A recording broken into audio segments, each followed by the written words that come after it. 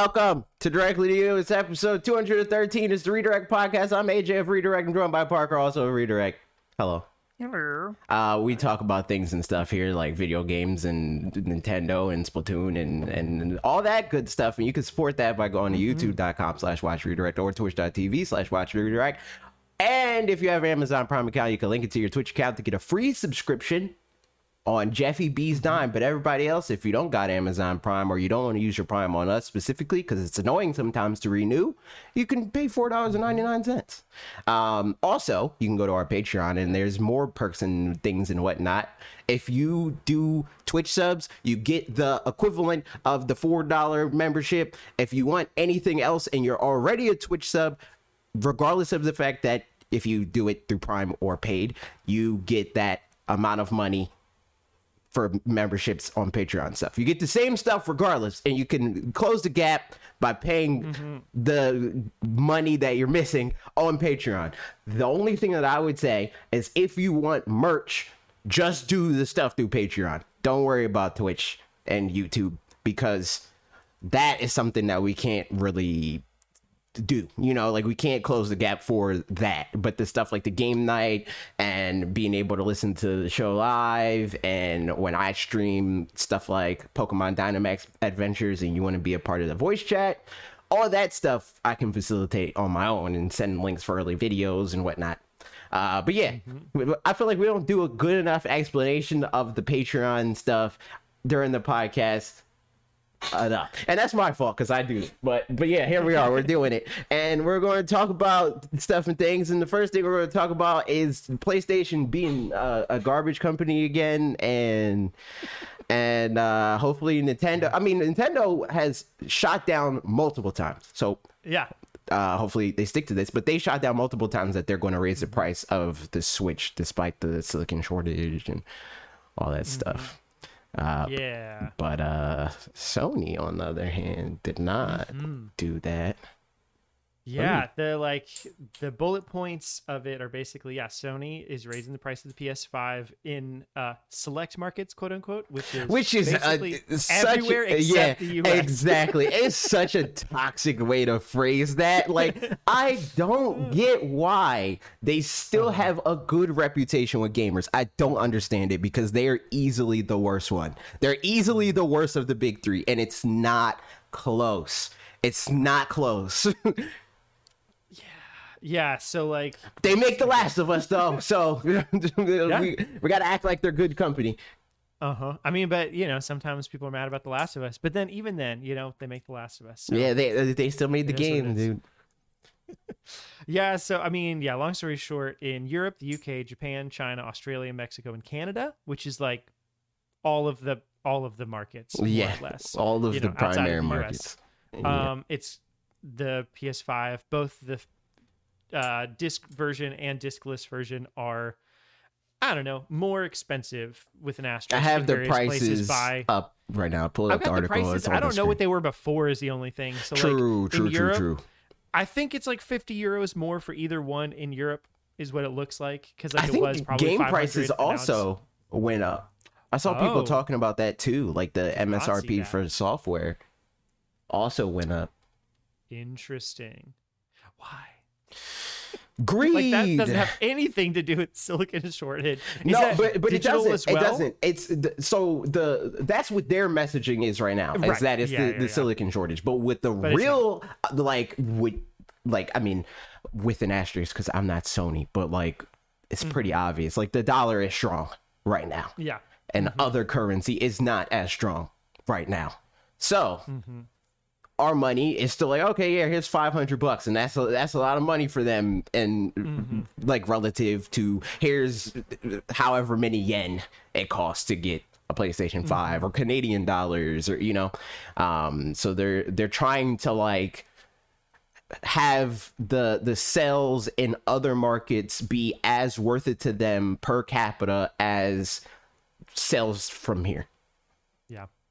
I mean, and I'm sure some of it too is, I mean, I don't know. Again, we're not them, so like we can't know the ins and outs. But like some of it is probably like, I mean, people are buying all of them. So like, you know, might as well people are selling them on the, you know, other markets for like $1,000. So like, sure. Yeah, they're like, we want some of that. Yeah, so like, you know, if you can, you do, I guess. But like, that's not good. It's so gross, dude. I mean, it reminds me too. We saw a thing earlier this week, somewhere where apparently like Resident Evil 7 almost ended up games as a service kind of a thing, and you know, microtransactions and all that.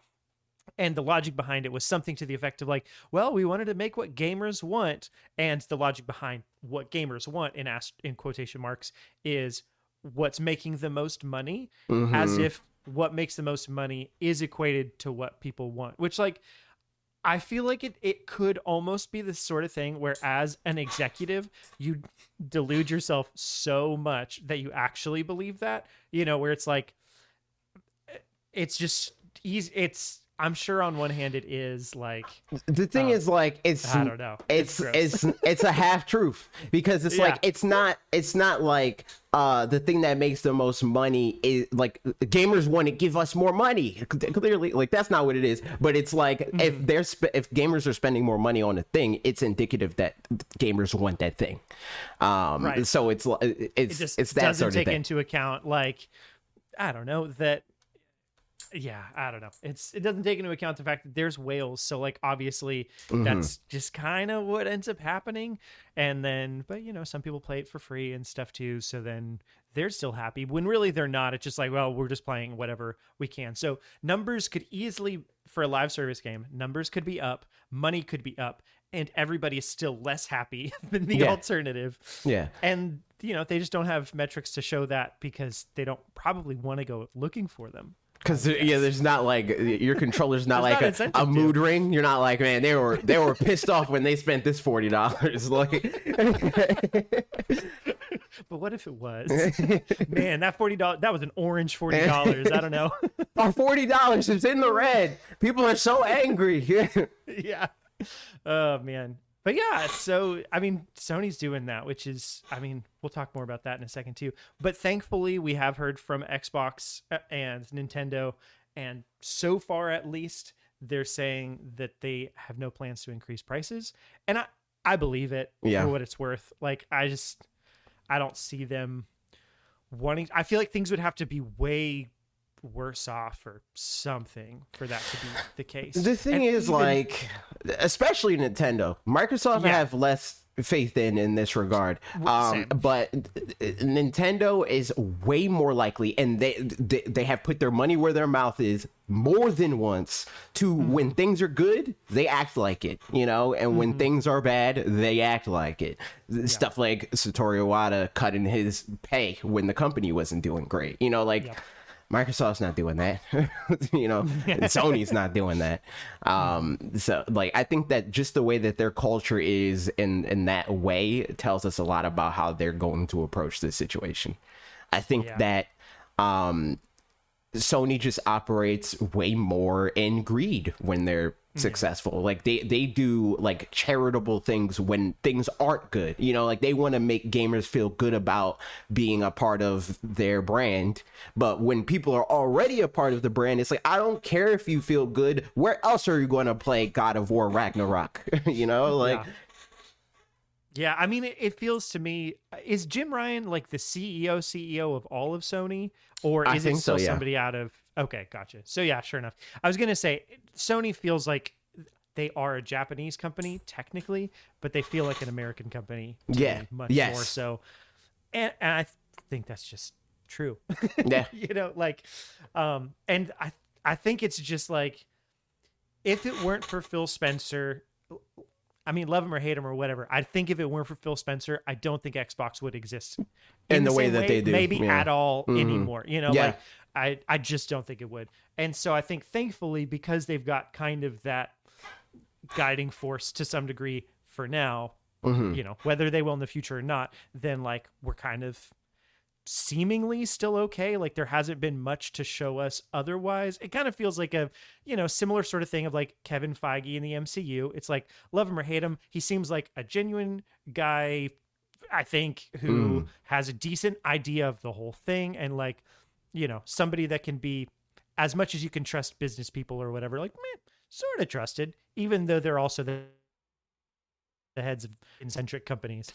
Whereas on the plus side, Nintendo, they're better liaisons of like, I was in the trenches, dude. I too liked this video game, like I freaking grew up playing Jazz Jackrabbit or whatever, right? I was just thinking about that game like 3 hours ago, so I don't know how you're reading my mind, but like, yeah, exactly. It just seems like an old person game. It seems like something that Phil Spencer would play. So that's the first thing that came to mind for Phil Spencer. Yeah. So, man. Yeah, I don't know. It's it'll be interesting to see how this affects sales the rest of the year. It won't. Like as long as supply is still constrained, scalpers are still going to buy it, and probably the scalping prices are just going to go back up as well, I'd guess. Yeah, I feel like in the PS3, like early PS3 era, fans were a lot more likely to be like, what? You think I'm going to mortgage my house to play this? But now there's fans that are like, it's so much a part of their identity that they will go to bat for the fact that they said that. And it's like, yeah, it's true, I would, and they'll like argue somebody down and it's like, you got to be dumb to not mortgage your house again for a PlayStation 5, It's just like yeah, I mean, because at that point, like, zealots, being a zealot is way more in vogue now than it was then. More in vogue, and also it's just had longer time to like seep in to where like by the PS3 there had been the PS1 and PS2, and so like that's 2 generations of like being a fanboy of some degree, but like 5 generations is just that much more. So also on the same line of thought, like there's more of a reason to be a fanboy now, because when the PlayStation 3 came out, they didn't have The Last of Us, Uncharted, all the like, they had God of War, but it wasn't God of War like it's God of War now. They didn't have it was like, even throughout the PlayStation 4 era, they didn't have a single first party game that touched 20 million units, not one. And they still have a pretty low number of those, to be fair. But now they have games that have done that. Like I can't play Spider-Man 2 anywhere else, that sort of stuff, which is a whole nother conversation all in and of it. I could have a whole freaking podcast. I could make a TED talk on why Sony is a terrible company for gamers in the year of our Lord 2022, but I'm not going to do that. Well, I mean, that kind of transitions us into, we'll just call it the same topic for the like little bottom thing or whatever. But similarly, there was an interview with Phil Spencer, and he talked about expecting there to be fewer and fewer platform exclusive games in the future, which I feel like kind of ties into all of this. Yeah. And so just like, I don't know, conversation around that. Like what do we expect I don't think that's true to look like? I don't think that's true. I think that it'll be true for Xbox for sure. Yes. Maybe for PlayStation. In the sense that like, and I didn't see like his whole comment, so maybe this is along the lines that he's thinking. But like more PC games, maybe, like that'll happen for them. I don't even necessarily believe that that'll happen for Nintendo, at least in the immediate future, because they do have and have had since off rip the numbers that I'm talking about. Like from the very beginning, they were like coming out with games that were selling 10, 20, 30 plus million units. And Sony and Microsoft just don't have that type of catalog, so it's not as worth it to them to have exclusives, because there haven't been people that have proven willing to buy a console just for those exclusives. Like people buy into their console when their console is the best buying proposition in the sense that like all the third parties are going to come here, your third party games are going to play better, all your friends are going to come to this platform because of that, so you might as well play the exclusives. But people will buy a new, like, people are already sold on the next Nintendo console because it will have Pokemon, it will have Mario, you know, like it's more of a toss-up of whether or not people are going to buy Xbox or PlayStation for their Call of Duty game, depending on what their consoles are going to do and how powerful they are, and so on and so forth. Yeah. Definitely, I mean, it seems to me like the way that PC interacts with all this, and the way you define that in terms of exclusives, is a big piece of it, which is just like, I think more and more PlayStation is going to continue to have like PC ports and stuff like that. That just seems like part of it. So like there will be probably fewer and fewer games that are only on like Xbox truly and only on PlayStation truly, right? But like still won't be on each other's, right? And then Nintendo, like, I think it would take them going fully third party, I think, before they'd go also PC. Like, I don't expect that to happen either. Like, but I just don't think that they're going to go the PC direction, largely because still, like, they care about, or part of the things that they want to do are like game feel, and you can't control as many variables of that on even PC or whatever, you know, like, so there's the world that I could see them doing PC is where they can have their own Steam, you know, like, because it seems that like user base and loyalty is beginning to matter to them even more. So like, as long as they can have their own version of an ecosystem on PC, I can see them doing the PC thing. But short of that, I doubt it. And like, it's going to be a thing that like PC gamers would like begrudgingly buy into, because again, like, even them, they can't deny the clout of Mario, you know, like that sort of stuff. So like, there will be a lot of them that like currently don't own a Switch and like, I don't need Nintendo games or whatever, but the second that it comes to their platform, and if it's like $20-$30 a year or whatever, or 60, you know, or more, they would probably still buy in to be able to like be a part of that, you know, like, you got to be a Switch Online member to play these games on PC or whatever, right? I could see that being their way in on this, but even with that, I think that that's even not the most likely scenario. I think the most likely scenario is that they remain with their walled garden. Yeah, exactly. No, I'd imagine that as well. And like, I don't remember what else I was going to say. I just agree. That's all. I think Nintendo cares about... Oh, yeah, I remember what I was going to say. It was just that, like, Nintendo cares also about, like, ease of entry of use of that kind of thing. Right. In a way that's, like, opposite to, like, the Steam Deck or whatever, where you still have to... It's similar to the Switch, but there still is, like, a little bit more startup time. Yeah, and, there's like, more thought PC, than like, I'm going to go stuff. to this store, I'm going to buy this game, and I am going to play the game. There's still compatibility things. You still got to tweak settings and like all this. It's not as seamless. It's more seamless, but it's not as seamless. More seamless than PC, if that wasn't clear, but not as seamless as Nintendo Switch and consoles on the whole.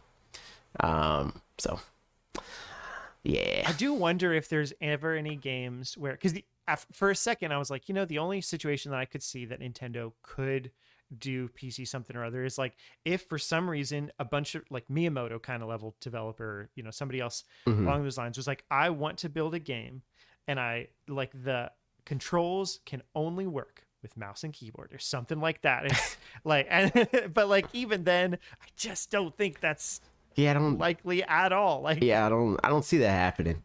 Yeah. Because even I mean, the Switch supports mouse and keyboard, you know. Oh yeah, that's true. Yeah, if they wanted to do that, they could have did that, but it just doesn't feel like something that they would do. Also, I think that they do value, even more than the other console manufacturers, the concept of like console gimmicks. No, not even that. But yeah, well, that's true. But like, that's something that PC is able to emulate Like, because all it is the controller. Like, the Switch Pro controller is supported on PC and Mac and Linux, you know, like, you can use the controller there. But the thing that they value more than the other developers do is, like, the fact that everybody has the same spec. Like, you have the same game, and you can play the game, and it's going to run.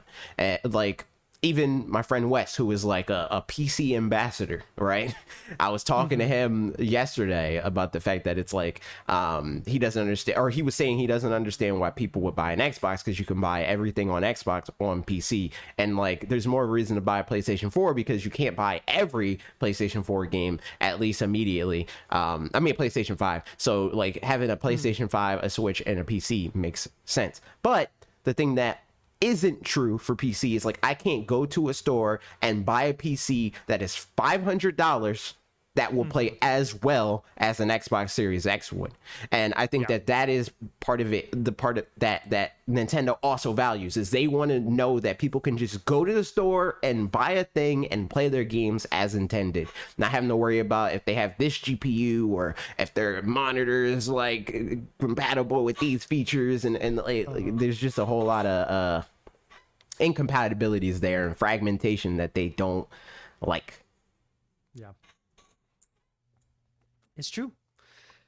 Yeah, I mean, their games are never going to be on PC or whatever, never going to have mouse and keyboard, but if we had that in Splatoon, this is the longest transition. Splatoon, you know? That's the thing that's happening this weekend. Well, we're here. We did it. The Splatfest is free for everybody. If you got a Nintendo Switch, dude, just go to the eShop and download it. It runs from noon to midnight Eastern time. Specifically Saturday? Saturday. No, just Saturday. Just Saturday. Okay. So the first half will be regular Splatfest sort of situation where it's two teams, one team versus one team. It'll be since it's three teams, it'll be randomly like you're paper and you're facing up against rock, or you're paper and you're facing up against scissors, you know, and every other possible combination of that. And then that'll last up until 6 p.m. And then from 6 p.m. to midnight, it'll be like 3-team battle royale sort of situation. Where okay. So that's like in fully different phases of the day, not... For some reason, in my mind, I was imagining it like you do one, you do the other, and then you do it all three. You do one, the other, all three. But it's like completely separated out. Yeah. So I think that the general idea of like how most Splatfest will work is, since they're usually throughout the like over the weekend, I think it'll probably be like Saturday is the first phase of like, let's determine like who the most popular team, because like in the 3-team situation, the most popular team at that moment, or the team that is winning, gets the advantage, and their thing is they have to defend that advantage while the other two teams try to take over the advantageous positioning. But here, since it's just like a truncated version of that, it'll be one day and 6 hours will be the preliminary phase, and then the last 6 hours will be the final situation. So that'll be cool.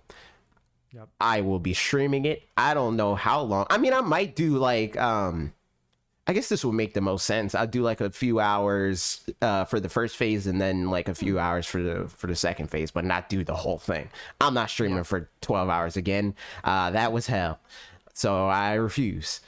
When did you stream for 12 hours? When I played more than 12 hours even. When I played Arceus for like the last stretch of the game, because Mr. Trevor over here was like, you don't have that much longer, and I was like, oh, okay, cool, I'll just keep going. I can probably finish it in this stream. He was like, yeah, you can finish it in this stream. 6 hours later, yeah, you got it in this stream, you got it. And then it got to a point where it's like, well, I'm already here, so even though I don't trust him anymore, I might as well finish it. Yeah. No, not doing 12 hours sounds like a good plan. Do you know which of the teams you're going? Rock, paper, or scissors? Rock. I'm doing rock. So like my initial logic just doesn't. it doesn't make sense for what Splatfests are, but I maintain that scissors is the superior option in rock, paper, scissors specifically. But I mean paper. I meant paper. Because like the most common thing that people throw out is rock. So it just makes sense to throw out paper. Not that many people are going to do the whole thing of like, well, the most common thing is rock, and this person knows that, so they're going to do scissors. I mean, so they're going to do paper, so I'm going to do scissors. And it's like the Occam's razor explanation is like, most people throw scissors, so you should throw rock and you will win. I mean, most people throw rock, so you throw paper and you will win. But because most people pick rock, it just makes sense to pick rock because most people pick rock, and that's who has the most popularity in Splatfest specifically. So it's like, okay, I'm gonna pick rock because of that, and also blue, and blue's cool, so there it is. But I think a lot of people are also going to pick scissors because of Big Man. I like Big Man. I like that meme, haha, he's funny. But I don't like Big Man that much. Like Marina, I was like, yeah, I'll fight for Marina, women of color, W. But freaking Big Man, he's just a funny stingray, man, and that's fine, like whatever. But I don't care that much about him that I'm like gonna stand by his stances even if I don't agree. So I'm picking rock, and that's what we're doing, and I'm gonna at least play it. I'm down to play with whoever wants to play, but I at least know that me, Wes, Colton, gonna check with Lee. I don't know, we didn't talk about it. We're at least gonna squad up, so we all picked rock. But yeah, that'll be a good time. I'm excited. I'm gonna hopefully get a chance to try it out a little bit. I don't know, we'll just see how tomorrow goes. But I'd probably go scissors, just because scissors are super cool. They're like, it's like a little sword, but for your hands. Oh, you're a what's the weeb thing? Rise probably knows. Rise knows, man. Do you know the scissors? The anime with the girl with the scissors. You gotta hurry up. This is a live show, man. I'm looking up anime. Wow, he doesn't know. Scissors. The girl has the scissors. She has like one scissor. What is the anime with the Scissor 7? No. Killer 7? She has like red hair or like. I think it's Killer 7. She has like a red streak. Mikoto Robin? I'm being failed by the resonant weeb, dude. Well, L. Who's to say? We'll never know. I can't make the reference that I wanted to make. Somebody in the comments that knows that's more of a weeb than Rise, apparently. Let me know. Yeah. So yeah, I think scissors. They're cool. They're like make it about a video game. I'm pretty sure that there's a video game of this anime. I'm sure there is. But yeah, Splatfest. So here's a question too. Leaving Splatoon for a second, then coming back to it. But are there other games that you feel like would be fun to have this variety of? I mean, Smash kind of has this a little bit, right? It's just not as tournaments kind of. A community centered, like everybody show up for this specific. Yes. And Smash kind of doesn't have that. I mean, it does sometimes. Where they and they don't even do a good job at that. But they have like tournaments sort of where when you play on Elite Smash in this specific qualifier mode or whatever, right? You earn points, and the person with the most points, or the 8 people with the most points or whatever, win like eShop points or something, like gold. But it's nowhere near as good. Oh yeah. Yeah, seriously. Oh wait, you were talking about Ryuko from Killer Kill. Yes, I was talking about that. You failed me. I don't know her name, but Killer Kill sounds familiar. Yeah. That was when I saw Killer 7. I was like, yeah, I think I was thinking Killer Kill too. But yeah, no, Smash doesn't really have that, and it would be cool if Smash did have that. Yeah. Because I think the everyone squatting up thing, that just feels fun. Even if you're not playing in Smash, even if it's not like 2-on-2 or whatever, it's just still, regular normal rules and stuff, but just getting to a common goal, work towards a common goal. Exactly. Yep. Yes, that'd be cool. Yep, I agree. But yeah, that would be cool. Pokemon could definitely use more of that. There's like, the closest thing they have is like the max raids, I guess. Yeah, right? But even that is like, it's not a thing that like everybody is like show up for this thing, you know, like they do that sometimes with like these Pokemon will show up more often in the max raids, you know, like that's the closest equivalent that they have to that. But that even that doesn't encourage you to play like as a community. It's just like, hey, if you want the shiny Pokemon, the people that you usually play the game with anyway, play the game with them and do the raids, you know. I think funnily enough, Pokemon Go does a better job of doing that. That's true. Yeah, and then otherwise, I mean, there's not a whole lot of other any other Mario sports games. They could, you know, do something sort of like that, but I don't think those aren't community based enough to really warrant any of that. So I feel like really those three feel like the main contenders. Yeah, to having some kind of online thing. But yeah, have you seen, for back to Splatoon, have you seen any of the preview stuff, or did you watch any of the Treehouse? So I watched all of it. So my next video, which is why my video is not up right now, is about Splatoon, and it's just a video essentially gushing about the video game and telling people that they should play the video game even if they don't think that they should play the video game, because it is just one of those games that everybody could play, like legitimately. Like if you like platformers, even if you're like a single player focused, don't play shooters sort of person, it's a platformer. You like Mario Galaxy, it's Mario Galaxy but with better mechanics. It is like that sort of thing, on top of the fact that like even if you don't think you'll like the multiplayer, you'll probably like the multiplayer. It's like that's what the video is essentially, is like explaining all the different things that are good about Splatoon. But I want to be able to play the video game so that I can like more specifically talk about Splatoon 3 in a way that isn't like not speculative in the sense that like I don't know for a fact that this will be a thing, but speculative in the sense that like I didn't physically play it myself, so I can't say that like, oh, this feels great to play because I didn't play it, you know.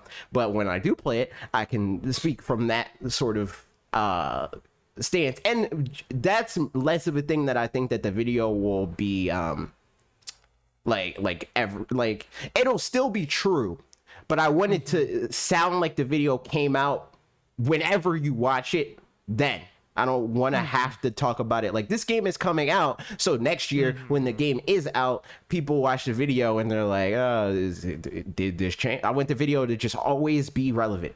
So I want to at least experience the Splatfest before I make the video, and also that would be good for footage, even though there's a ton of Splatoon 3 footage already that I can use for the video. But yeah, that's the video. I already have the script mostly written because there's not that much that's going to have to change in terms of like my thoughts. I just want to like, for integrity's sake, play the video game before I go forward with the video. And whatever I like, there will be some stuff that I change around or add, but for the most part the script is mostly finished. Nice. But yeah, and is some of that based off of what you've seen then in like Treehouse and all that as well? What, the video? Yeah.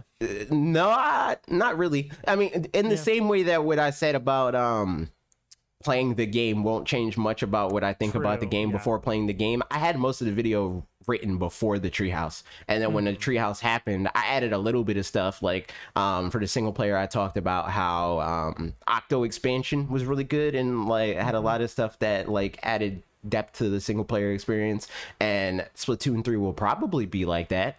It was more like the tone there, but now I know that it is like very directly inspired by the Octo expansion, and they're like carrying on from where they left off there. So I changed that around and mentioned that. So it's going to be like that sort of stuff. Is like fleshing out ideas that I already had, and it being less of a thing that like this will likely be the case, and I can just straight up say this is the case, period. So video will probably be up for patrons on Wednesday around that time, I would guess, and then everybody else on Friday, and then we'll do the premiere thing, dude. It'll be a good old fun time. Yep. If you don't know anything about the giveaway, go watch the last video, and that has some details in it. It's true. But yeah, I watched some of the Treehouse, watched a little bit of a preview, and yeah, overall, I mean, it's looking good. Like I enjoyed what I saw of mostly I watched the single player stuff in the Treehouse, and just looked fun. So like I'm definitely looking forward to giving it a try in some way, shape, or form. And I think honestly the biggest question is going to be like, I haven't played shooters at all. The motion controls are going to be a bit foreign to me. So it's just going to be a question of, do I feel like figuring out the learning curve? And I think the answer is probably yes. So I think it's almost better that shooters aren't familiar to you, because the problem with the motion controls for most people is that they are so used to playing shooters in the regular way. But like if you're like pretty clean slate, it's like you're not having to unlearn anything. It's like, for me, when I'm like talking to people that are like already accustomed to shooters, I basically tell them like, don't even really think about the motion controls in the way that you think you should be thinking about the motion controls. Like the motion controls are not supposed to be the star of the show. It's supposed to like fine tune your aim, not be your aim, you know? Right. Like you can't aim up and down with the right stick if you have motion controls on, but you shouldn't have to like sweeping motion aim up really fast, you know? Like all of it is like fine tuning your aim already, and you can like what I do, like I use the recenter button a lot, and it's more of a comfortability thing. Like if I don't want to hold the controller in a certain way, I'll like move it up as high as I possibly want to hold it up, and then I center it from there, and then I'll tilt down because it's just easier to do it. So like the thing is, like, as long as you understand like where you want your hands to generally be, you set it from there, and then you won't have to move much further from there. And then like obviously, just like any other thing, you want to like set the sensitivity to as high or as low that is comfortable for you, and the amount that you want to be physically moving to begin with. But yeah, like I feel like so many people hear Splatoon has motion controls, and then they think of it like it's like a freaking, like you're in a Universal Studios attraction, and it's not that. It can be if you want it to be that, but it's not that for me, and that's not the reason why people suggest that you use it. Because like everybody says, from Nintendo to competitive players of this video game, that it is objectively better. Like you objectively have an advantage, in the same way that like people on keyboard and mouse objectively have an advantage over controller players, because you could just use your finger to click on somebody's face and then they die. With Splatoon, it's like you have an extra access. It's like you have an analog stick that nobody else has. You know? Yeah. No, yeah, definitely. I mean, I can see how that would work and be helpful and nice. I wonder if it's honestly, even in Breath of the Wild, because that also was similar kind of functionality. Yep. I think I didn't do a very good job in that, but this will be interesting, better at this, and then go back to the Breath of the Wild and be better at aiming in there. Splatoon made me very good at aiming in Breath of the Wild. I'll say that much. Nice. But yeah, play the video. Cool. Yeah, I mean, game looks fun. Probably. I mean, if you're listening to this podcast, then it's either going to be, you know, in a couple hours, or is already going on, or maybe it's already done by now. But check it out. Yeah. So this was interesting. Pokemon had, I don't even know what this event was. It was a something where they gave some information about something. And okay, so his Game Freak had an entire development presentation. This is Taco on Twitter. Yep. Game Freak just had an entire development presentation about needing to switch to a cloud pipeline because their Pokemon models exceeded 1,000 and they were reaching the limit in Sword and Shield. And because they switched, Arceus and Scarlet and Violet assets were able to be developed simultaneously and faster, and then gave some other information and stuff. That'll get to a second. But yeah, so there was a development presentation. I should have just stopped there for this bit. And there was just some interesting tidbits that came out that kind of better contextualize the last couple of years and what development on Switch has been like for them. And so just wanted to kind of look at that real quick. Nice. I have it pulled up on the screen. Nice. Which one do you have pulled up right now? I just clicked the link. Yeah, the first link that's on there. Cool. And I'm looking at the thread. Nice. So this one was interesting because, yeah, it says, so Pokemon Legends was in development for over 3 years and started development a full year before Sword and Shield came out. So, like, if you look at the graphic there, that red bar has 2018 Japanese symbol. I don't know. But so they started development in 2018, which is interesting. Likely meaning the changes to Pokemon's development and direction started before Sword and Shield was even revealed. And then mentions that the Game Freak interview during 2017 looking wild right now, where what's his name? Why am I blanking on Junichi Masuda? Yeah, Masuda was saying, I think anything's possible, but I also love the type of game like Zelda. They have this really strong setting and the gameplay really matches it. If we could find a way to make that kind of setting work with that gameplay and giving players a fun reason to go out and capture Pokemon, then there's always a possibility, which is, I don't know. All this is just really interesting that, like, people were complaining with Sword and Shield that there wasn't enough advancements being made and stuff like that. Yeah, and then people assumed that the advancements that were made was because of their backlash, and all the while they've been playing it. So, like, all this does for me, like, this is not surprising information for me. No, it just gives me hard proof to the things that I have been saying for years that, like, they have been actively working towards changing their video game. So that's good to know. Neat. Yeah. It is interesting, though. I mean, and also makes me feel a little bit better / I think there's going to be certain things that are in Scarlet and Violet that, or there won't be certain things in Scarlet and Violet that there were in Legends Arceus, like probably crafting things, I'd guess. It's possible those things don't show up because the games were developed like side by side. And I'm sure some stuff would have gone back and forth between the two, but absolutely it's not a question of Scarlet and Violet learned some stuff from Legends Arceus in terms of, I mean, I'm sure it learned stuff from the, teams talking to each other. It's not learning stuff from the feedback. Really like. Yeah, exactly. Right. So anything that it does, that it echoes from Legends Arceus, is something that the team saw and was like, that's cool. We want to do that in a mainline game, and all that stuff, but not that, that they're learning stuff from the feedback of that game. So, that also means that, like, if they take something away in Scarlet and Violet that was there in Legends Arceus, it could always come back later. Could be that it doesn't, who's to say? But I think now I'm like, even more so, the things that I was like, oh man, I really hope that this, that, or the other is in here. I don't care. It's fine. It'll be what it is. And I'm looking forward to playing it.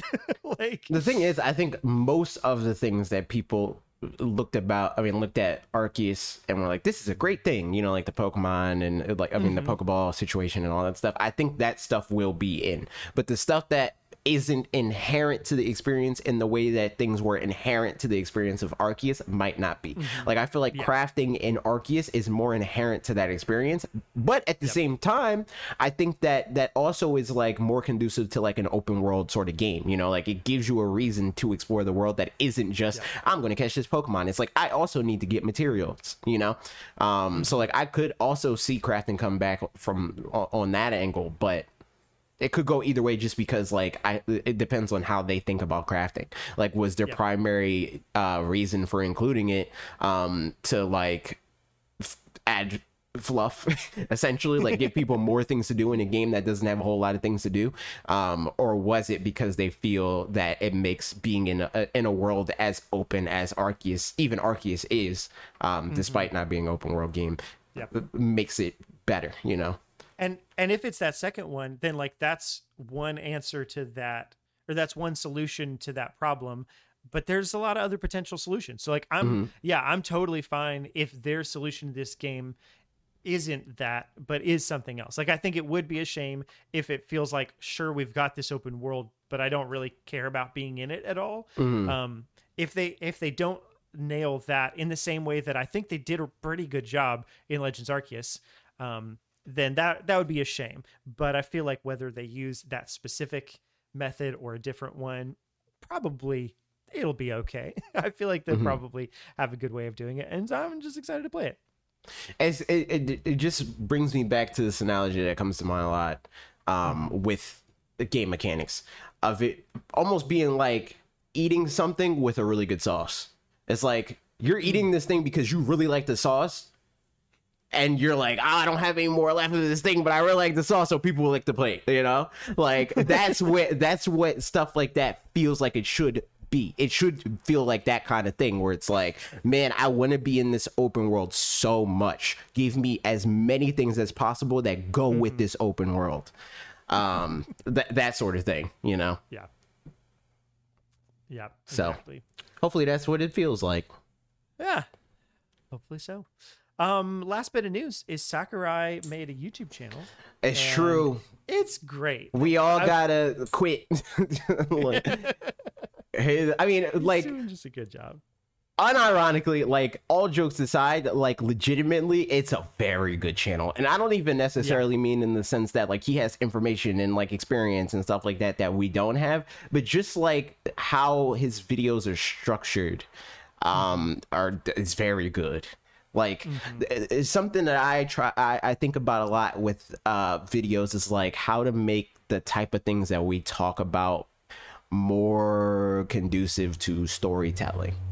And I think he does a very good job at that, even if it's not something that is like, this is a story about a thing, you know, like a video like I Want to Smash Tourney with only Squirtle is a very easy concept to tell a story about, but like something like your last video, for instance, is not something that as natural to be like, I'm going to tell a story about a thing, unless you very intentionally set up a story that is like parallel in some way, like you tell a story that is like a comparison to the thing that you're talking about, and you kind of refer back and forth to those things as like comparisons, like, see, and this thing is why this is that, like kind of what I did with the Charizard video of like the core message of the video was that Pokemon don't do a good job of letting Pokemon be a story of the be a star of the gameplay experience, and I use Charizard as my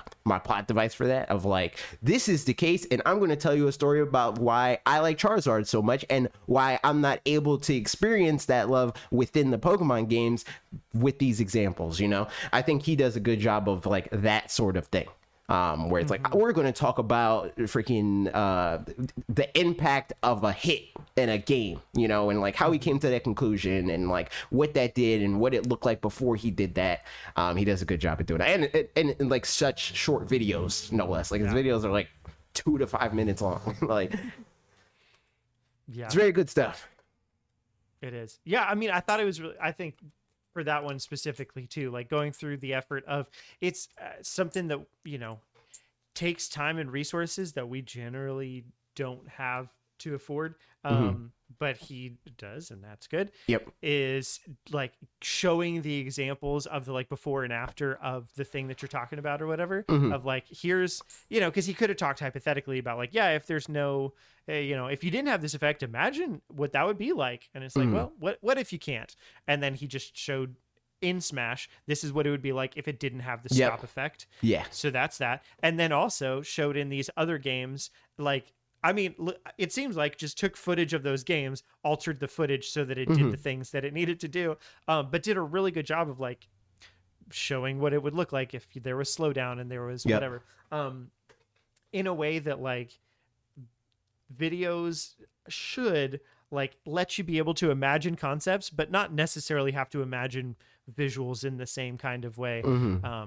And yeah, it just takes time and resources to do that, but he's doing a great job at it, so that's cool. It's true. This whole time we didn't say what his channel is called. It's called Masahiro Sakurai on Creating Games, which like just freaking get youtube.com/Sakurai, please. Like, seriously, dude. Yeah. Maybe he's doing a whole bunch of channels. He's going to do Masahiro Sakurai on cooking spinach. Then do the Sakurai 1, Sakurai 2, you know? Like, I don't know if he has a custom link yet. I mean, he has more than enough subscribers now to have the custom link. and there is somebody that already has youtube.com/Sakurai, but this dude has 3 or 4 subscribers or something like that, and I don't even know the last time they uploaded. I'm sure that Sakurai could definitely be like, yo dude, either like say, can I have this, or like offer him like $1,000, you know, and I'm sure that they would happily give you that URL, you know. Yeah, agreed. I wonder what amount, because his wife does a lot of his like UI design and stuff, right? I wonder how much of this she's doing the editing for, because it looks very like Smash-esque stuff. Well, it sounds like he said something about paying editors and having a team for it. So like, it doesn't necessarily sound like it's his wife. I feel like he would specifically say that if she was involved, but maybe not. Oh, also to note, not only does he have almost 300,000 subscribers, he has 2 channels. One's in Japanese, one's in English. So I'm sure there's a little bit of overlap between those two, but the other one's also at like 260,000 subscribers. Wait, the Japanese one is? The Japanese one is. Oh, yeah, that's crazy. I didn't even see how many subscribers the Japanese one had. Yeah, I just looked now. Yeah. I mean, like he said in the video, I'm sure at least right now he is not making money on this. Like this is, he is in the red right now. I mean, he has a lot of money, so like not in the grand scheme of things, but he is losing more money than he is making currently. But when he becomes successful enough on this platform to be like, for it to be profitable, because I do think, despite the fact that he doesn't think it will be, he should also have like invest in voiceover for it. Oh, like how Nintendo Directs do. Like he should 100% do that. Because I think that it just makes the videos more accessible, which would be cool. Would be indeed. Yeah, it's just cool. It's I wonder if this is something he's paying his editors $100,000 per episode, so it'll never be profitable. Fair enough. Yeah. Hey, how do I go and edit for Sakurai? For Sakurai? Yeah, true. I can edit his. I could do that. Plus, they're only 5. See, the thing is, like, for me, my thing, like, when I like sit down to edit a video, it's always length dependent. It is never like, oh, how many effects do I have to do in this or whatever. Like I can, like if I can make a 5-minute video and it succeed on youtube.com, every video will be 5 minutes long, because 5 minutes is so easy to edit. Like just mentally looking at that and being like, 5 minutes, dope, you know. That's why it's like so easy to edit your videos, because despite the fact that they're usually not 5 minutes, you still at least take care of part of it, where it's like, I don't have to do the voiceover, I don't have to edit the voiceover, I don't, you know. So like already having my workspace laid out in that sense takes a lot of the mental exhaustion away from approaching an edit. So yeah, if I'd edit Sakurai's videos, dude. I do this real quick. Is my audio normal right now? Yes. Okay, cool. For a second, I think something weird happened, but then it came back, so we're good. Just wanted to make sure before I started saying a bunch of words and did check. Yeah. But yeah, go subscribe to Sakurai if you haven't already. Cool channel. I wonder too, like what. I mean, the purpose of this is entertainment for, like, you know, people like us who are just curious, but like there are also going to be some developers that'll watch these videos and like that'll be beneficial things for them. I mean, probably like smaller indie devs for the most part, but I do wonder what impact this will have on the industry as a whole, or like some small subset of the industry. Something that's funny is my friend Isaac. Coincidentally enough, he's one of the people that was originally a Fanatics 4. Hey, look at that. So he's like wanting to make a video game. So he's like, yo, do you know any like resources or people that can help me out, blah blah. And I sent him Mark Brown's series on him making a game, and then sometime after that, this happened, and I was like, also this, you know, and I sent him that, and he's already a Sakurai fan, so like, I'm surprised he didn't know, but he didn't know, and there you go. That's awesome. There it is. Yep, there it is. But yeah, freaking cool stuff. It's good stuff, man.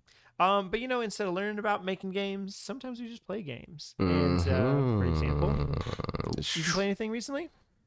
What have I been playing, dude? I mean, I'm playing Smash, obviously.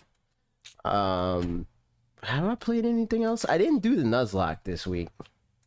I played Multiverses, which was like, I'm like progressively losing interest in Multiverses. It's like, it's still cool or whatever, but like I'm not invested enough in Bugs Bunny to like want to play the game in the way that I'm invested in Pokemon Trainer and wanted to play the game for them, right? Like a huge part of like me liking Smash is like, man, it feels great to play Pokemon Trainer because he's a way better representation of like what I would want Pokemon to be if I were the one designing it. Like, I feel like if Pokemon was the way I wanted Pokemon to be, my time in Pokemon and Smash would flip. Like I have a decent amount of time in Pokemon, like 600 hours or something like that. But Smash, I have like freaking 5 times that, I feel like if Pokemon was that, I would play Pokemon more. But yeah, no. So like, but Bugs Bunny isn't really that. Now, if Static Shock eventually gets added, or Static for the comic book nerds, gets added into the game, that will be a lot closer to the Pokemon Trainer situation. But I can see that. Since my only character that I have access to currently is Bugs Bunny, I freaking don't care as much. It's like I only want to play it because like I like platform fighters, and this is a new experience, and it's 2v2, and that's pretty neat. But apart from that, I still find myself wanting to play Smash more than Multiverses. And it's not even close. But yeah, I played some of that. I have a decent amount of stuff to talk about for Smash specifically. So you got anything? Sure. Yeah, sure. Wave Race happened last week, and I played some of that. And I said I'd give like a true non-rose tinted glasses opinion of it. And it is that it still holds up. I think it's nice. It's arcadey for sure in terms of like the scope and presentation and that kind of thing. It's just like, there's some, you can do time trials, you can do some like trick type mode, or you can do obviously the like actual, races and like kind of Grand Prix sort of situation. So in that way, yeah, definitely arcadey in that regard. But like, control wise and just the feel of the whole thing, I feel like holds up really well. And still, like, I don't know of that many other games that actually have like wave physics and stuff, and so that's just a nice little novelty. And there's a learning curve for sure in terms of like getting used to that, but still within your jet ski preferences and stuff like that, you can set, like, whenever you choose whoever your jet ski is or racer is or whatever, you can tweak their specific, like, do you want it to be more like dash or like acceleration versus speed and like kind of tight turns or loose turns or whatever, all of which feels like real things that you'd probably actually be able to do for a jet ski, I guess, and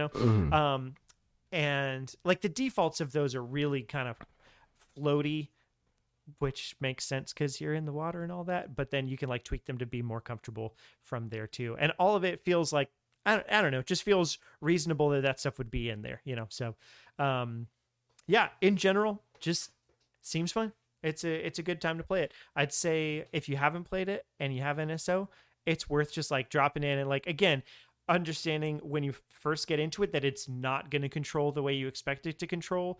But I think for like good reason in this case, as opposed to like, it's by design as opposed to like, this is what we could do. So this is what we did. Exactly. Because because you can tweak it to be way more like, car-ish, like if you want it to, but like that feels a little less authentic to like the actual jet ski experience. Like, for the most part, it feels like you really like drift in turns a lot because you're in water. So there's not the same friction of like a road or whatever. Yeah.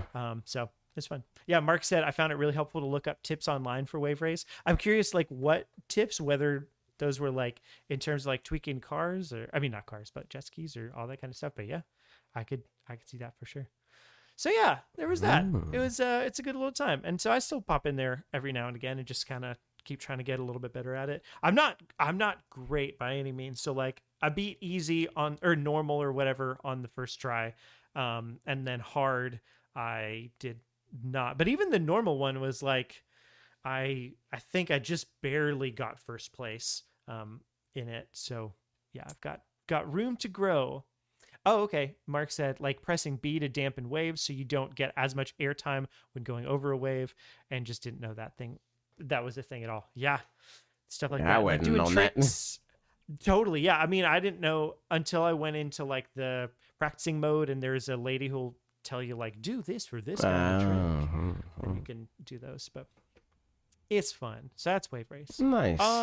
And then the only other one I started up, I'm kind of like just trying to get through my backlog of games that I've bought and haven't started, so that I've at least started them so I can know which ones I feel like maybe going back to, but I don't know, some of them I probably just won't. I started up Dragon's Dogma Dark Arisen, which is... I think I saw you tweet about this.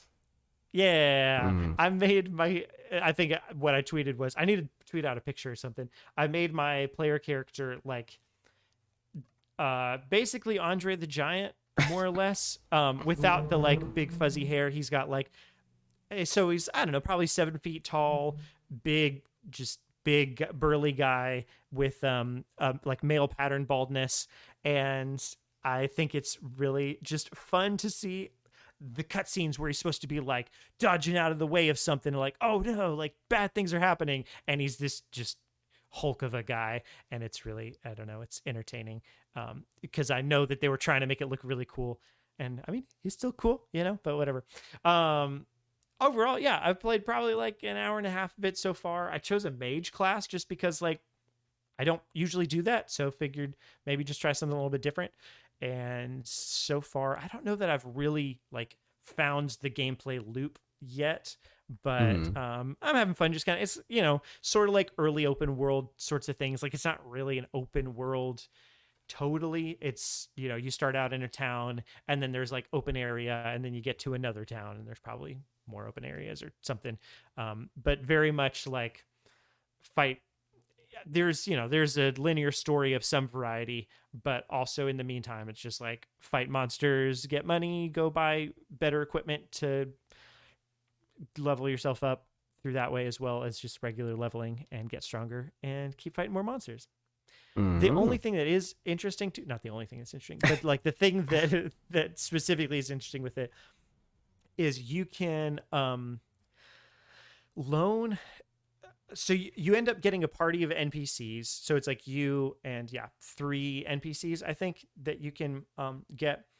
And those NPCs, I don't know this part for sure yet, can either be borrowed from somebody else's game, or it's that you actually borrow them while they're not playing and they play with you. So like if I'm playing the game and you're playing the game and I'm not playing right now, then like you could be like, hey, I want Parker to fight beside me. And so it's not really me. I'm just an NPC. It's like a Pokemon mystery dungeon sort of situation. Yeah. It's just like all of my stats and all like plays kind of like me, maybe, I guess. I don't know. And then, you know, I'm fighting alongside you, but just not as a real person. So that's pretty neat. I don't know that I'll have anybody to do that with particularly, but like, I don't know.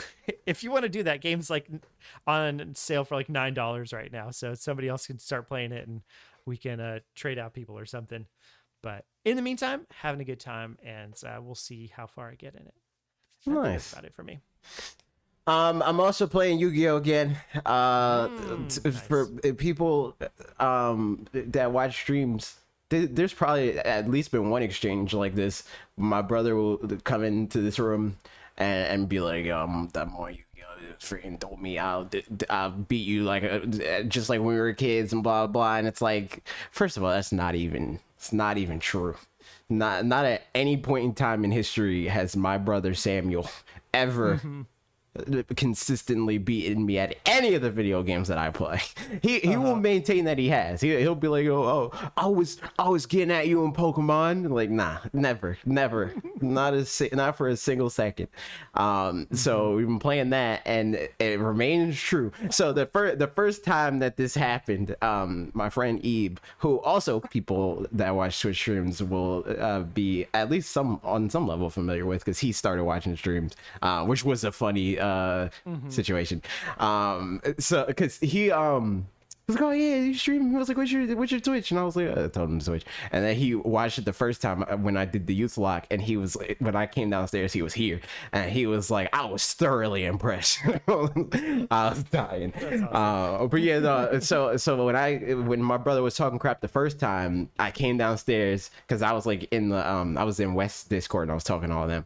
And I was like, unless I stopped talking to my friends to come down here and play this game, let's play the game. And then Sam was like, nah, I was just, I'm not ready yet. I gotta build my deck. I gotta get more cards. And I was like, all right, whatever. So then Eve was like, all right, well, since you're here, let's play. And then I played Eve, who is like more into, like, I feel like he's more into Yu-Gi-Oh than I am. Like most times when I come downstairs and he's here, he's like, has Yu-Gi-Oh, like a Yu-Gi-Oh YouTuber on in the background while he's doing something.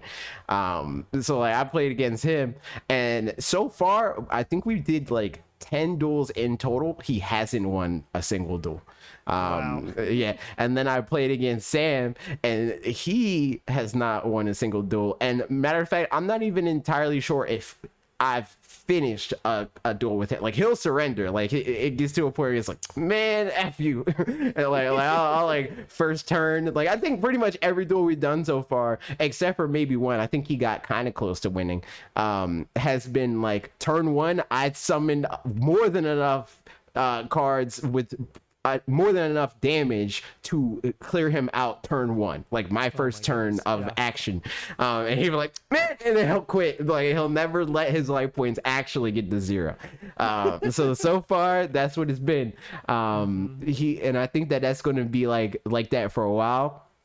That doesn't feel very hard of the cards of him to me. I mean, I'm just saying. It's true, but he's an old man, so like every like he has so many cards that are old cards. Like I remember the first thing that he played, or like the first time that we played the game after he built his deck or whatever. He like did this very standard like 2004 Yu-Gi-Oh thing where he like played this like I forgot what the card's called, but it like the reason why it was meta back then was because there's not a whole lot of effect monsters, and like you didn't have to sacrifice anything to summon it, and it had 1850 attack points, and that's pretty high in 2002 or whatever, right? So he played that card in attack mode, and he played 2 face down cards, and then I immediately destroyed both of his face down cards, and then I summoned like 4 monsters that had more than 1,000 attack more than what his monster did.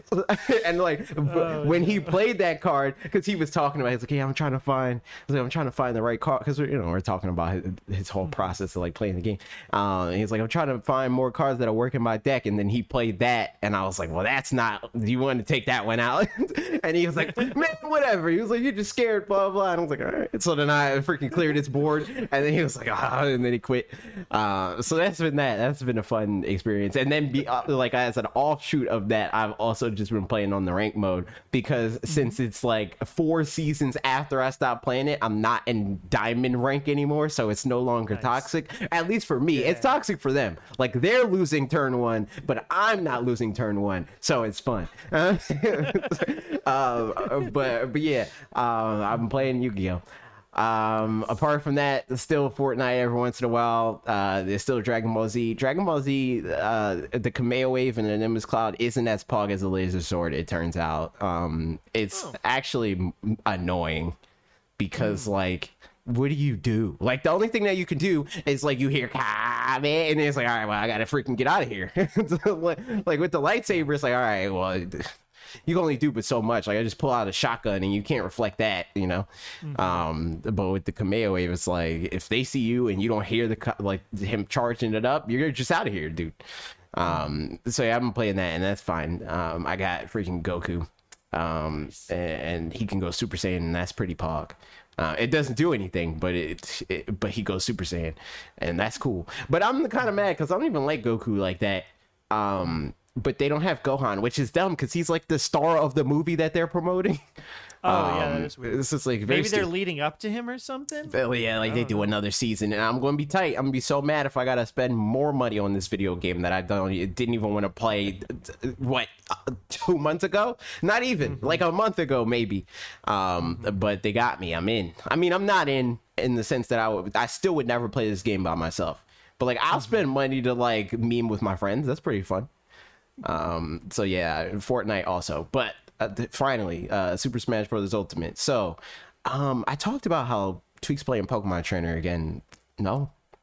Yes. Did I not? Okay, yes, he's playing Pokemon Trainer again. And that's pretty cool.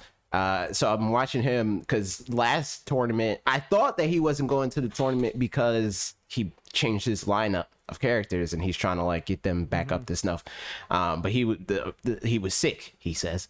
So he didn't go to the tournament for that. But now he's going to a tournament. There's a tournament that's happening right now. So I am ready to steal more notes. That said, in the streams that I've seen him play so far, like the matchups that he doesn't like as any character, he does not play right with Pokemon Trainer. So it's like it's like an interesting but frustrating dynamic of like me being like, I learned how to play this character, not because of him, but like partially, you know, like I like Pokemon Trainer removed from the fact that I knew anything about Tweak. The reason why I know about Tweak is because of Pokemon Trainer, but I learned how to play them better because of Tweak. And now because he's playing them in a new meta that has characters that didn't exist when he dropped the character, I'm like, you're not fighting Steve, right, dude? Like, what the heck? You know? And that feels weird because like he's a way better player than me, you know, but to like be in this position where it's like you're not doing this right is weird. So yeah, he doesn't know the Steve matchup yet, and that's like a thing because like everybody hates, well, not everybody, a lot of people hate the Steve matchup, but the thing that's funny, and it's probably because both of the characters that I played destroy Steve, like it's not even close. I actually have a lot of fun fighting Steve because it's I get to play Ivysaur a lot, which is always fun. Ivysaur is a Pokemon that like, if you can play Ivysaur a lot in a matchup, it is an easy matchup. But there's so many matchups that the other character basically invalidates Ivysaur, so you got to play Squirtle a lot, and that's harder because Squirtle is a better character, but he is a way harder character. But Tweak was mostly a Squirtle Pokemon trainer, so it's like he switches more than he used to. Like he used to be on Squirtle at like 130% and just be there. But now he switches like, I feel like he switches even more than me, and I switch a lot when I'm playing Pokemon Trainer compared to other Pokemon trainers. But he's been switching a lot, and that's been interesting to watch. But I'm curious to see how he does in at Shine, which is the next major that he's going to. MKLeo's not there, so like even if he wins, people are like, well, they beat Leo. But we'll see. Apart from that, at this point, is MKLeo still pretty much just like the number one player? Yes. I was talking to Wes and them about sports, or they were talking about sports, and I was telling them like how like people that talk about sports, especially since like at least the people that I know that are like really into sports are usually like the association is like they're very like not a nerd, you know, like that's the reputation. But like sports fans are nerds, dude. Like how do you keep track of so many different, you know, all these different players' names and their stats and their history and their like what they did in school, you know, like that's nerdy stuff.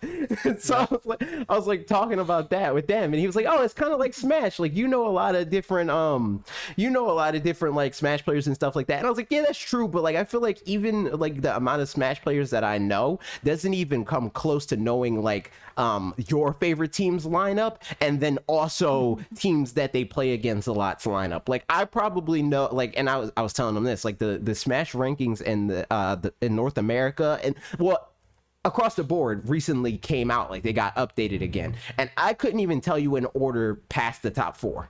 Like I know like some of the best players here, I know maybe 1 or 2 players in other regions, and that's it, you know. But these people will be able to name like at least the starting rosters of like the best like 10, 15 players in the league, and that's crazy to me. But yeah, that's something I was telling him, where it was like he was making another sports comparison where it was like, it's kind of like if somebody compared MKLeo to like another player, and I was like, yeah, but even that's kind of different, because like in Smash I feel like there's MKLeo and then there's everybody else. Like he is that much better at the video game than, and this is coming from somebody that like I'm usually, and not in like a way that like I have a problem with Leo or I don't like Leo's personality or whatever, but like I usually don't want him to win because it's less interesting for the same person to win all the time. But he's just that much better than everybody else. It's just crazy. Like his understanding of this game is just, he's playing a different game. He's in a different meta than everybody else is, and it's ridiculous to see. But yeah, the comparison just wasn't really there in that way.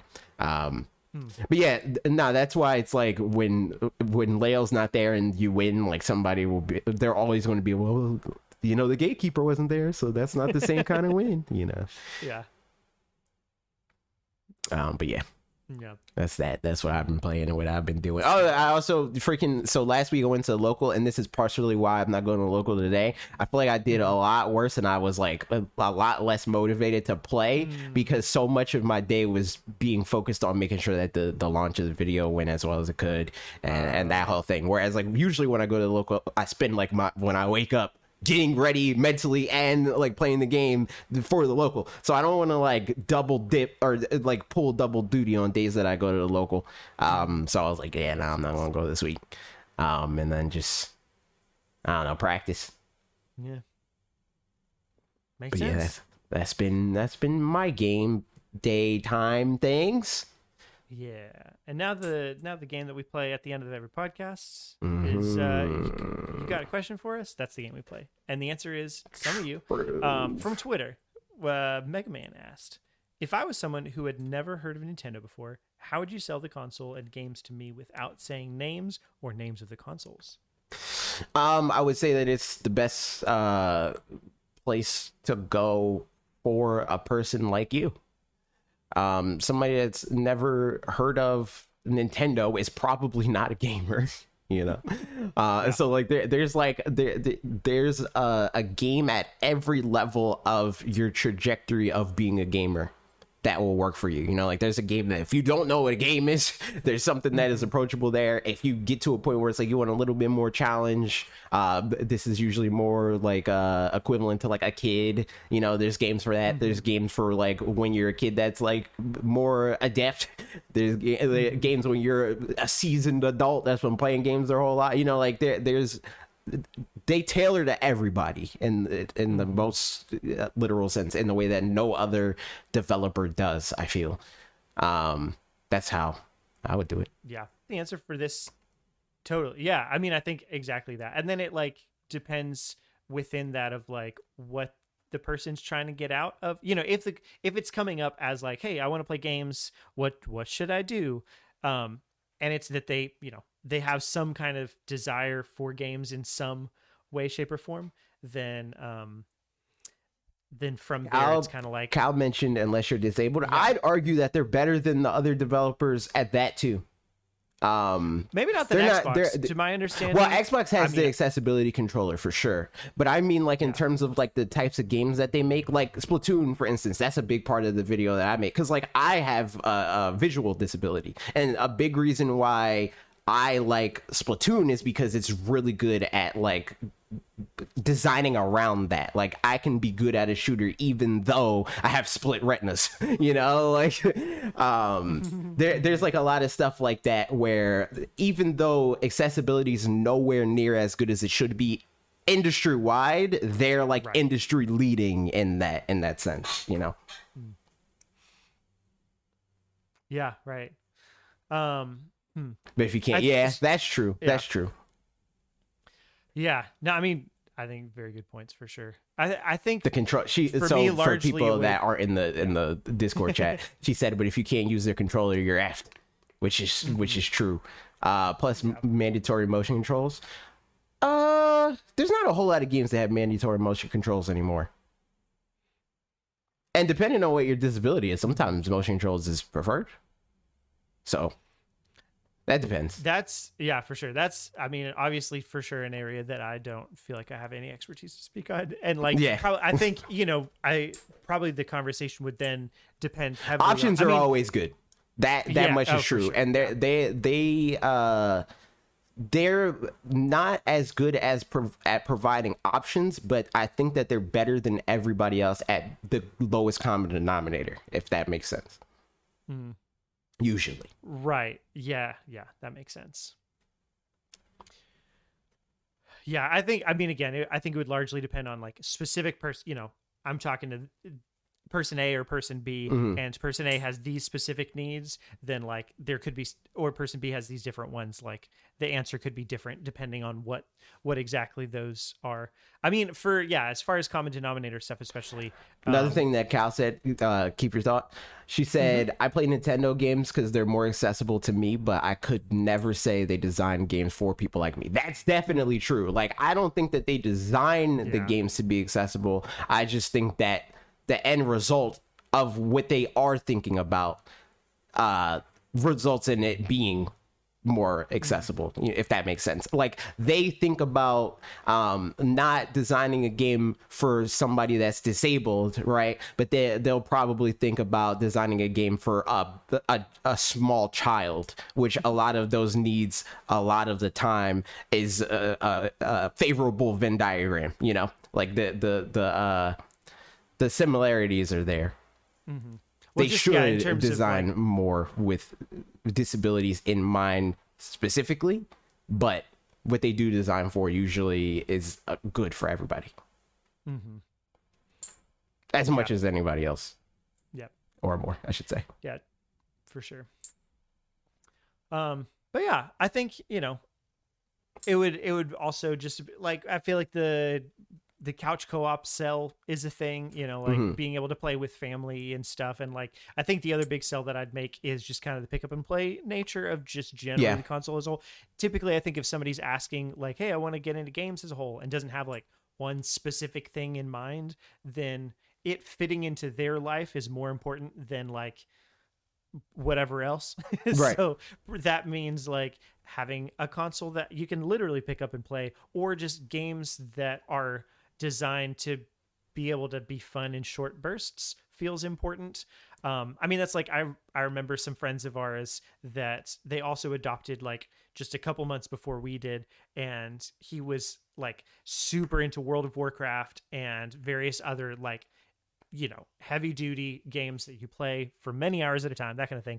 And he was like, man, we just found like, we've been playing our Switch a ton recently just because you can play for like 15 minutes and then baby starts crying and then just turn it off, you know?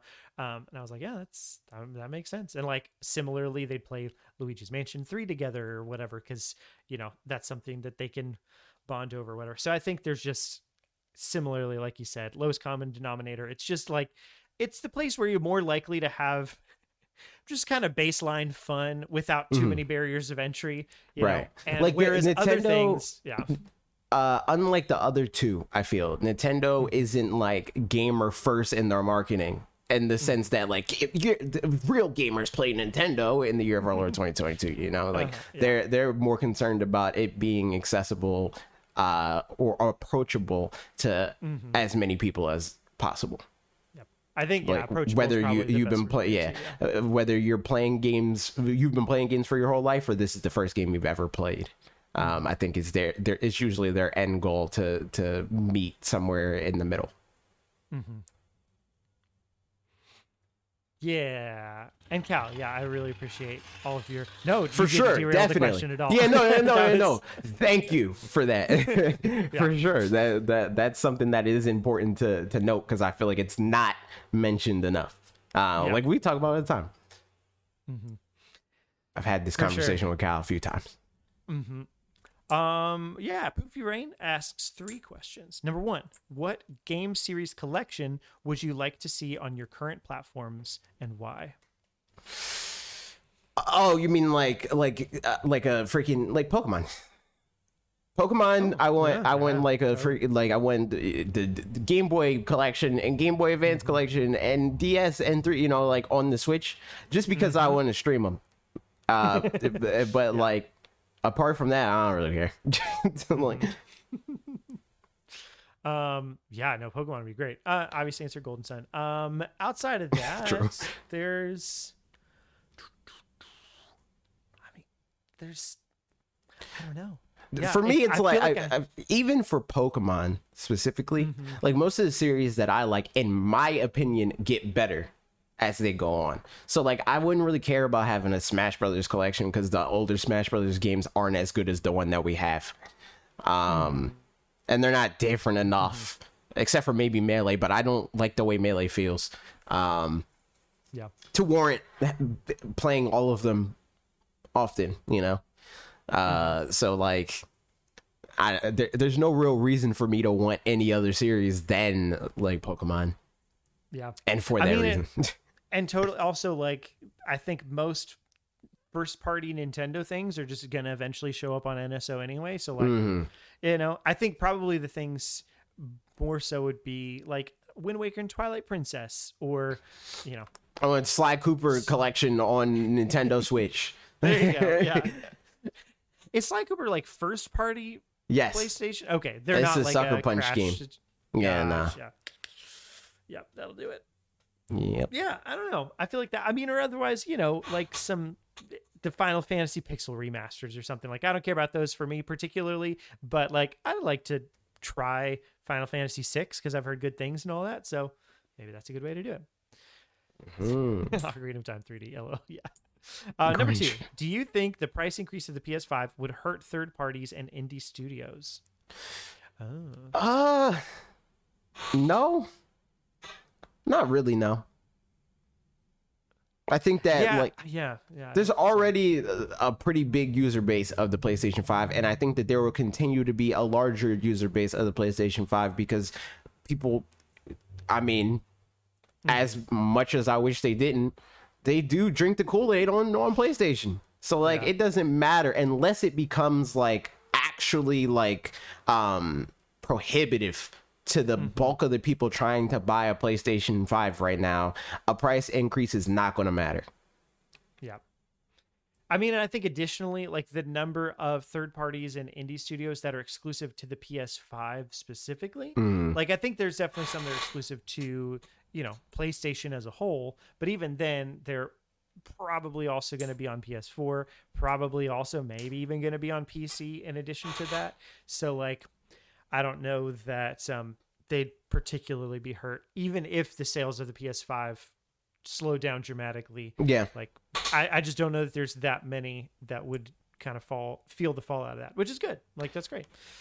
Trev said, once the system gets out of beta, I bet sales explode. I think that that's true, but not for the reason that statement suggests. Like, I think that that's true because once it's out of beta, they'll probably have more to sell.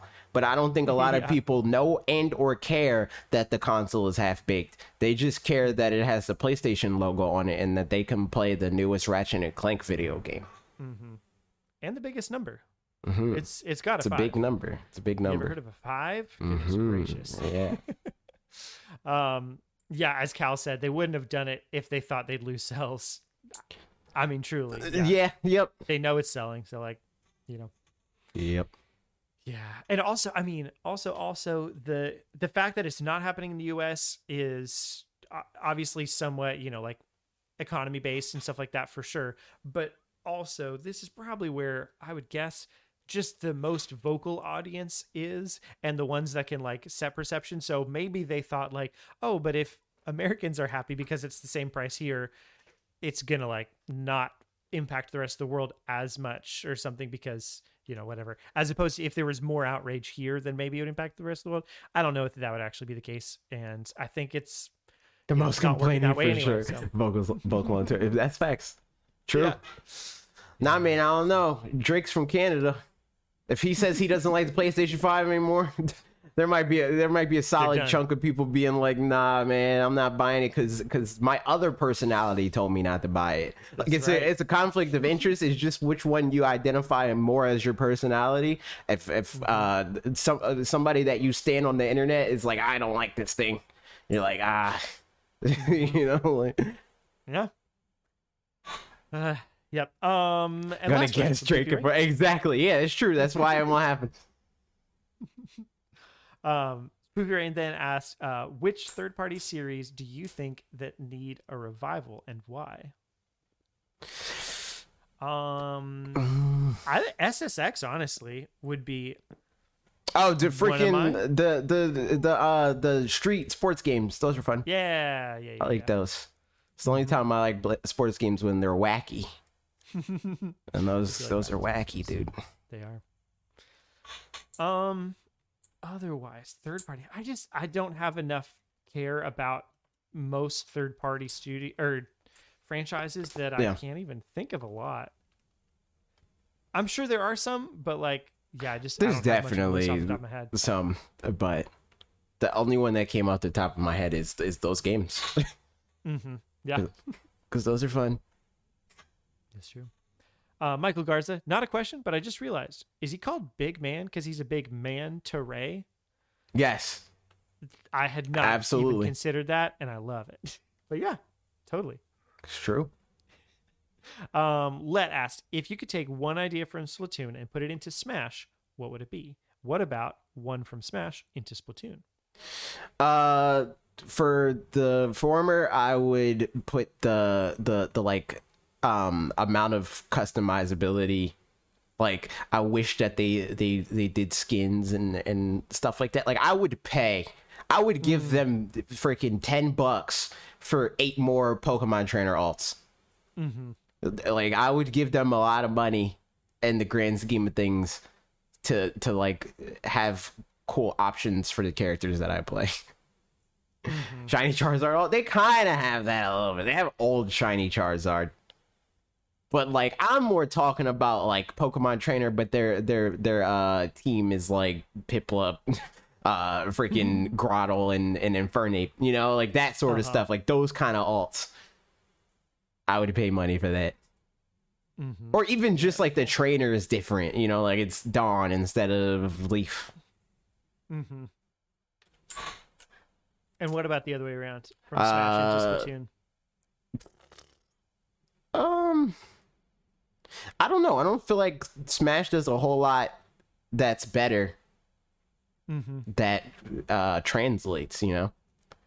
Like, I think Splatoon is way ahead of the curve in a lot of different ways that are applicable to both. So I couldn't really say the other way around. Oh, I know. Local co-op. True. On the same system. True. What I would say. I mean, the thing that's funny is like, I kind of went the opposite. Like for Smash, like I think Smash is like the fact that I can only play online against random people with my friends if I'm physically with them, and I can't do like both. Like both would be nice, but like whenever I go over like Lee's house or whatever, one of the like main things that is like that we do is the stuff that we can't do online, you know, like we can't do quick play teams on the same team or whatever, right? Against random people, or smash down mode, or what's it called, Squad Strike, can't do that online, like that type of crap. But yeah, no, that would be cool. Like, just every game, if it has the option to do it on one, it should have the option to do it on both. Like, I think that we're at that point. Agreed. Splatoon is better than Smash. You heard it here first. That's not even true. I didn't say that. I'm just saying. I heard you say exactly that. No. So I think they're apples and oranges, gameplay wise, but like the stuff that they have in common, I think Splatoon does better. I think that like the like me personally, I much prefer Smash because I don't like having to be reliant on a team, especially if that team isn't a team that I in some way have control over. You know, like if it's not a group of friends that I can, like, if they're messing up, I can physically say, yo, stop messing up. or like come over here or shoot that guy, or like, or help me out, that sort of thing is why I usually fall off of that game. But there it is. All right, last questions. This is from Discord. Rise asked, what video game do you think has the best sound design / best soundtrack, i.e. songs that fit the atmosphere of the location in game and also succeed in not feeling overplayed as you play the game longer? Wait, I didn't retain that because I was reading the chat. I was reading what Cal said. I appreciate so much that Splatoon 2 doesn't lower your rank if someone disconnects early. True. But also, it's annoying. Like, I don't want to play. The thing is, like, I was talking to youth earlier when I was playing Yu-Gi-Oh! Online. And then I was like, I played against, like, 5 people in a row that all disconnected.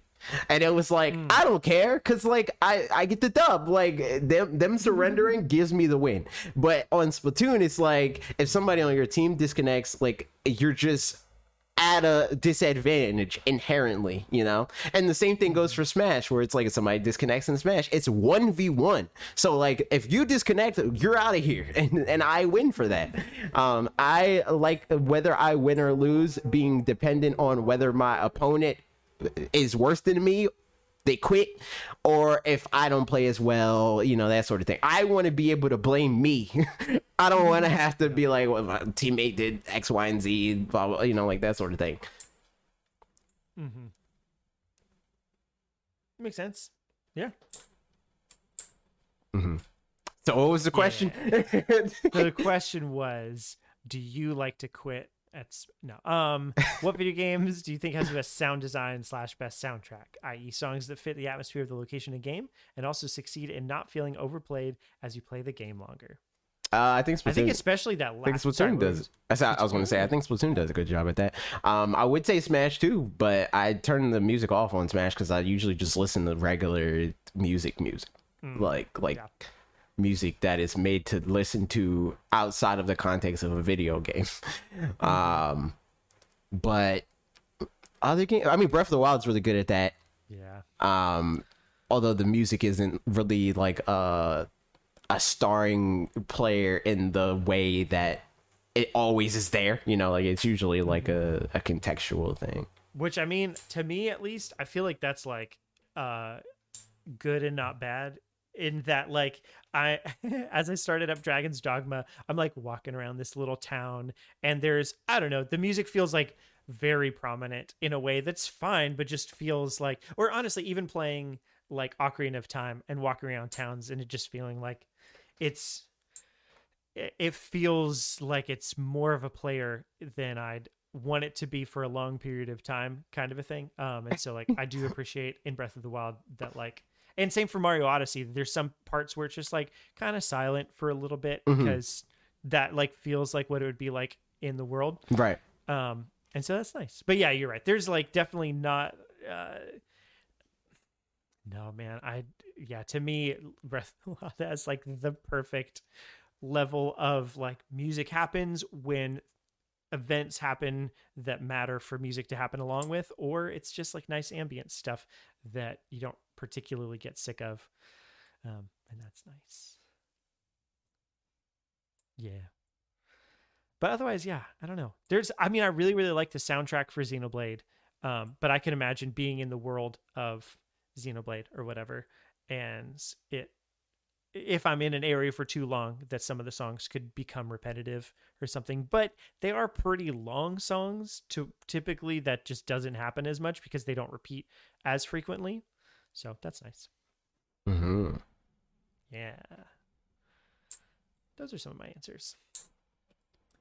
And then the last question. Mark asked, but what would you do if you could believe it's not butter? Why? I mean, if I could believe it's not butter, I mean, I'd like that's all the power one needs to do the I things can't one truly dreams. How can I answer that if I do believe it's not butter? Like I already do believe that.